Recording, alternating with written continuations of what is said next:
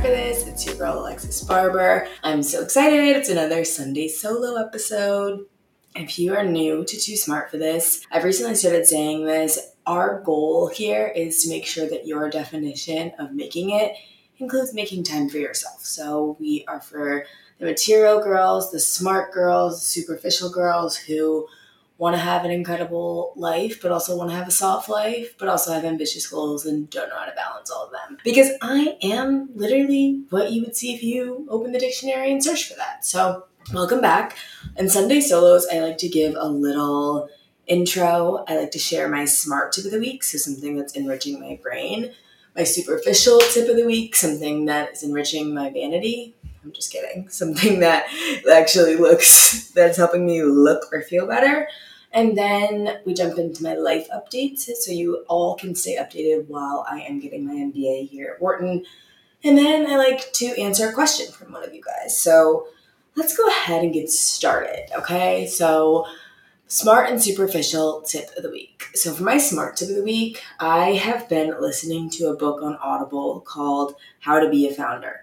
And I actually got this because at the beginning of my Wharton journey, honestly, guys, Wharton is very much oriented towards finance, the finance industry, and like Stanford, which you guys know I did not apply to Stanford because I hate the Bay Area, is more known for its like entrepreneurial qualities, but that's more like tech entrepreneurship, honestly. It's just like when you get to Wharton, everyone is kind of just like focused on more corporate paths, and I'm obviously was planning on going down a more like creative path and continuing with Two Collective and launching and raising our like money for the robes and stuff like that. But I just started to really doubt myself because I was like, wow, maybe I really should go back to corporate, and everyone around me is like around going back to corporate, and like it's definitely dumb of me to be sharing this with you guys because obviously all founders should always be 100% obsessed with their business, and that's true, but like what we forget is like I don't come from money, so I gotta bankroll all of this myself, and it's getting a little tough. With that being said, I was just like, I don't know what to do, and I had a career advising appointment, and she was completely unhelpful and a little rude, which, yeah, I did not enjoy. So I started crying in the bathroom at school because I just was feeling like alone, you know, and it's by my own choice. I have plenty of incredible mentors in my life, but I've just been a little scared to really make a choice on what I want to do with my future. So I bought the book, How to Be a Founder. This is hilarious because that's where it's coming from. But so that's why I had a mental health Barnes & Noble trip, which if you know, you know, I'm addicted to a bunch of like self-improvement and self-care books. And I love going to Barnes & Noble when I feel really stressed or overwhelmed and just getting something to make me feel like it'll help me. And most of the time it works. So I got the book, How to Be a Founder, and it's actually written by people who are really passionate about growing the founder ecosystem because a lot of people could be founders, but they're not founders because they're afraid of certain things. So I think if you have even considered being a startup founder once in your life, but you're like, oh, I want to do something prestigious, or oh, I don't know if I have what it takes, or oh, I feel like I need this, I would absolutely pick this book up and listen to it. I'm listening to it on Audible, and I got the physical copy because I have to do both. It's really not an economical thing, but it is the only way I retain information. So I really recommend that for my smart tip of the week. Superficial tip of the week, however, I hate to say it. I really do. I don't really hate to say it, but I'm just like laughing at myself because I was not a person who was going to consume Rhode. I was not going to buy Hailey Bieber's brand. Honestly, I feel like up until the whole Selena Gomez versus Hailey Bieber shenanigan that we had earlier this year, I was like not a fan of Hailey Bieber. I was kind of a hater. I was like, girl, like you're so bland, you can't model, and yeah. I don't care about what happened between her and Selena Gomez and their whole little like situation or the dating Justin Bieber or whatever. Listen, if Justin Bieber was trying to get with me, even though he had a girlfriend, please. Like, she was 21. Please, be serious. I was never going to consume her stuff, and when she got the Forbes 30 Under 30 cover last year, I was like, please, like, whatever, this is dumb. And then my friend, Christy Ford, called me out and was like, actually, like, she's a very influential individual, and also, the Rhode is actually really good. You should try it. So I never did, but then my friends were trying it. I was like, oh my God.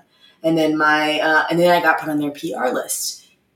Now, this shit is good. And I probably sound like the dumbest person right now, the dumbest influencer, just being telling you, making a recommendation for you to drink water as if everybody has Rhode. Okay, I am not the first person to recommend Rhode, but I am obsessed with it, and I've been using it on my skin, which my skin just hasn't been feeling very moisturized lately.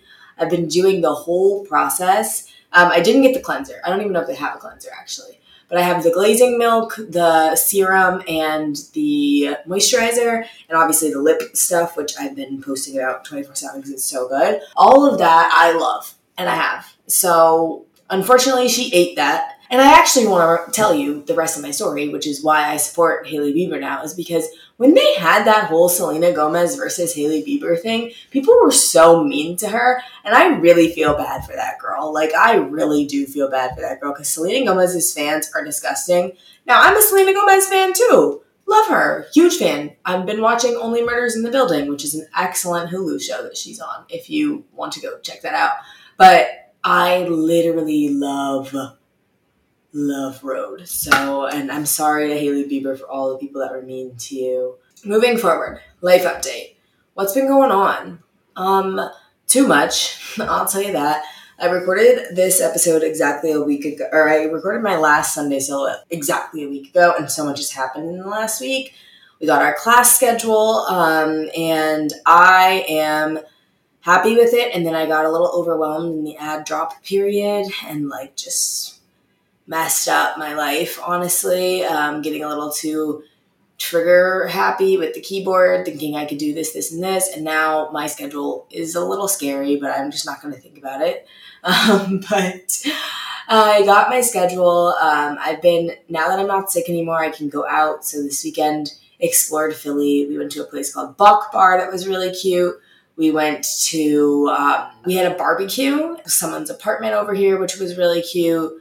Then on Monday and Tuesday, I had classes all day, and it was literally class from 8 a.m. to 3 p.m. and then homework and essays and stuff. And this class is the management class, and it was great, but the thing is, I'm exhausted. And on Tuesday, I had the longest day of my life. I woke up at 6 a.m., worked, or went to class, and then I had class, and then we had our simulation, which is this fake business problem we're solving. And I can't talk about it. I'm not legally allowed to, because it's a Wharton proprietary information thing. But it was exhausting. And then we had to do our final project as a group. And then I had to come home, shoot a brand deal, send it in, and then finish our editing our project. I was exhausted physically. I didn't get to all the posts I wanted to do that day. And I'm realizing, as I say all these things out loud, these are problems I used to pray for. Oh, I don't have enough time to shoot all my brand deals because I haven't enough. And, I am at Wharton, which is, somewhere that, one of the most prestigious schools in the universe. These are amazing things. It's just a lot to balance time management-wise. So, eventually, I don't know, I was so exhausted from that entire day that yesterday I felt crazy, and I felt like I was on the verge of tears for the whole time. And I was just kind of recognizing, okay, Lex, what's going on here? And the truth is, I guess I haven't really been prioritizing my health like I said I was going to, because when I got sick, I was just so mad. And when I was sick, I also couldn't do my regular health routines. I just really wanted to get back into the social scene because I was gone, and this is when everyone's making friends. So I realized, oh girl, your priorities are all messed up. You're saying that this is what you care about, but it's not really where you're putting your time. It's not really what you're actually focused on. So I had to check myself. And today, in fact, even though there were social things that people could invite me to and stuff, I chose to focus on my work because I knew we wouldn't have a lot of time moving forward. And that was really helpful for me. I feel like there's a misconception that once you prioritize something that you're always going to live by that. And in reality, prioritization is literally a guide, and it's an anchor for you. So even though you are drifting away from the anchor, when you realize, oh shit, I didn't do what I was supposed to be doing, you can come back to it and get back on the saddle. So I recognize, like, actually, how am I spending my time as I'm here? Even though I'm saying these are the things I care about, I got to get back to me, and that's when I can actually show up. But I'm also sort of evolving because who I am is not who I am at my best as I know it right now has to evolve with school because it's a different level of pressure and socialization. So that's definitely something I've been thinking about. In terms of making friends, I decided today with Jeff that I am going to make my goal of the first semester not to be like find my people, find my perfect friend group. I am actually going to make my goal meet as many people as possible because everyone I meet in my class is so interesting and has already taught me so much about industries, jobs, opportunities, things that I never would have known. And I mean, like, I had considered staying in New York for another year to just be an influencer and a founder out there and just chill out. Just based on the information I've learned from random conversations with my classmates who are doing incredible things, I am so happy with my decision and grateful that I get to be surrounded by these people because, like, they are so impressive and doing things I had no idea you could do, like buying, like, music royalties as a private equity firm or being a world champion in some random sport, being like working with Formula One, people who have taught me about real estate in investing or search funds, all these things. And it is really nice because I feel like I never would have been exposed to people like this in this type of industry or in all these different diverse backgrounds if I hadn't chose to come to Wharton. And so I'm really happy that I stepped outside of like the influencer bubble and chose to be here. And with that same being said, whenever you're in a school environment, people revert back to like high school tendencies. And I feel like I don't want to be involved in any drama. I don't want to be involved in any like really anything that is not energy giving, you know what I mean? So I am like, okay, instead of trying to focus on finding the perfect people, because I have best friends, I have my boyfriend, I want to focus on meeting as many people as possible. And I think naturally a friend group will emerge from that. Because that's something I struggle with. When I am in a foreign environment, I look for the familiar person, but I need to use my extrovertedness and go out there and meet people. So that's my goal instead. And I'm really happy that I'm here, but I definitely have like a group that I hang out with so far, but who knows who that will be long term. Okay, any other big life updates? I really can't think of any. My best friends are coming to visit this weekend, so I'm prepping for their arrival tomorrow. They're visiting for my friend's birthday. We're gonna have a good time, and I'll tell you guys where we went and everything on Instagram. I'll keep the girls in the loop because I really love planning stuff like this. I love planning travel. I love hosting people. It's my love language, so I'm excited for that.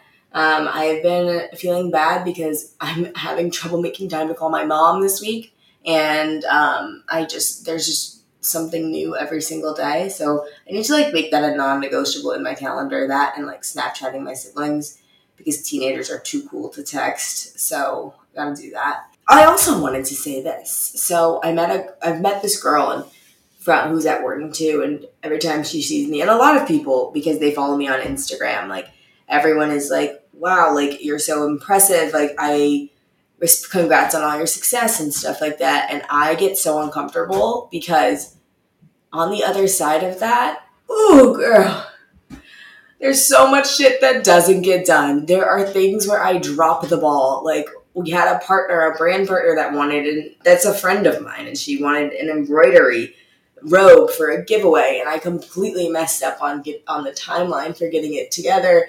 And I just felt so bad. And that's like what's ruling my head. It's not the positivity or how many sales we got today or the people reviewing or saying they love their product. It's literally the one thing that I messed up. And that's what I'm thinking about. And that is such a problem. But I just wanted to say, like, I feel like if you are listening to me thinking like that I have it all together all the time or comparing yourself to me or really anyone on the internet, remember that for every one success that you see on somebody's Instagram, there are 30 or more failures in the background or moments where they messed up or said the wrong thing or sent the email too late. Like, I just feel like I want to reiterate that because my successes are being very much highlighted this week or this month, which is nice. But at the same time, I don't feel that 100%. But I am grateful, and I'm just kind of recognizing that the journey and the process to getting where you want to go is long, twisted, and it never feels like how you think it's going to, which is a blessing as well as a curse. Let's jump into some Instagram questions that you guys sent in. I think I want to talk. I don't know what I want to talk about because there's so many good questions. Okay, but one person had asked about she's going to start a new job soon. And I was remembering that a lot of new grads start around this time.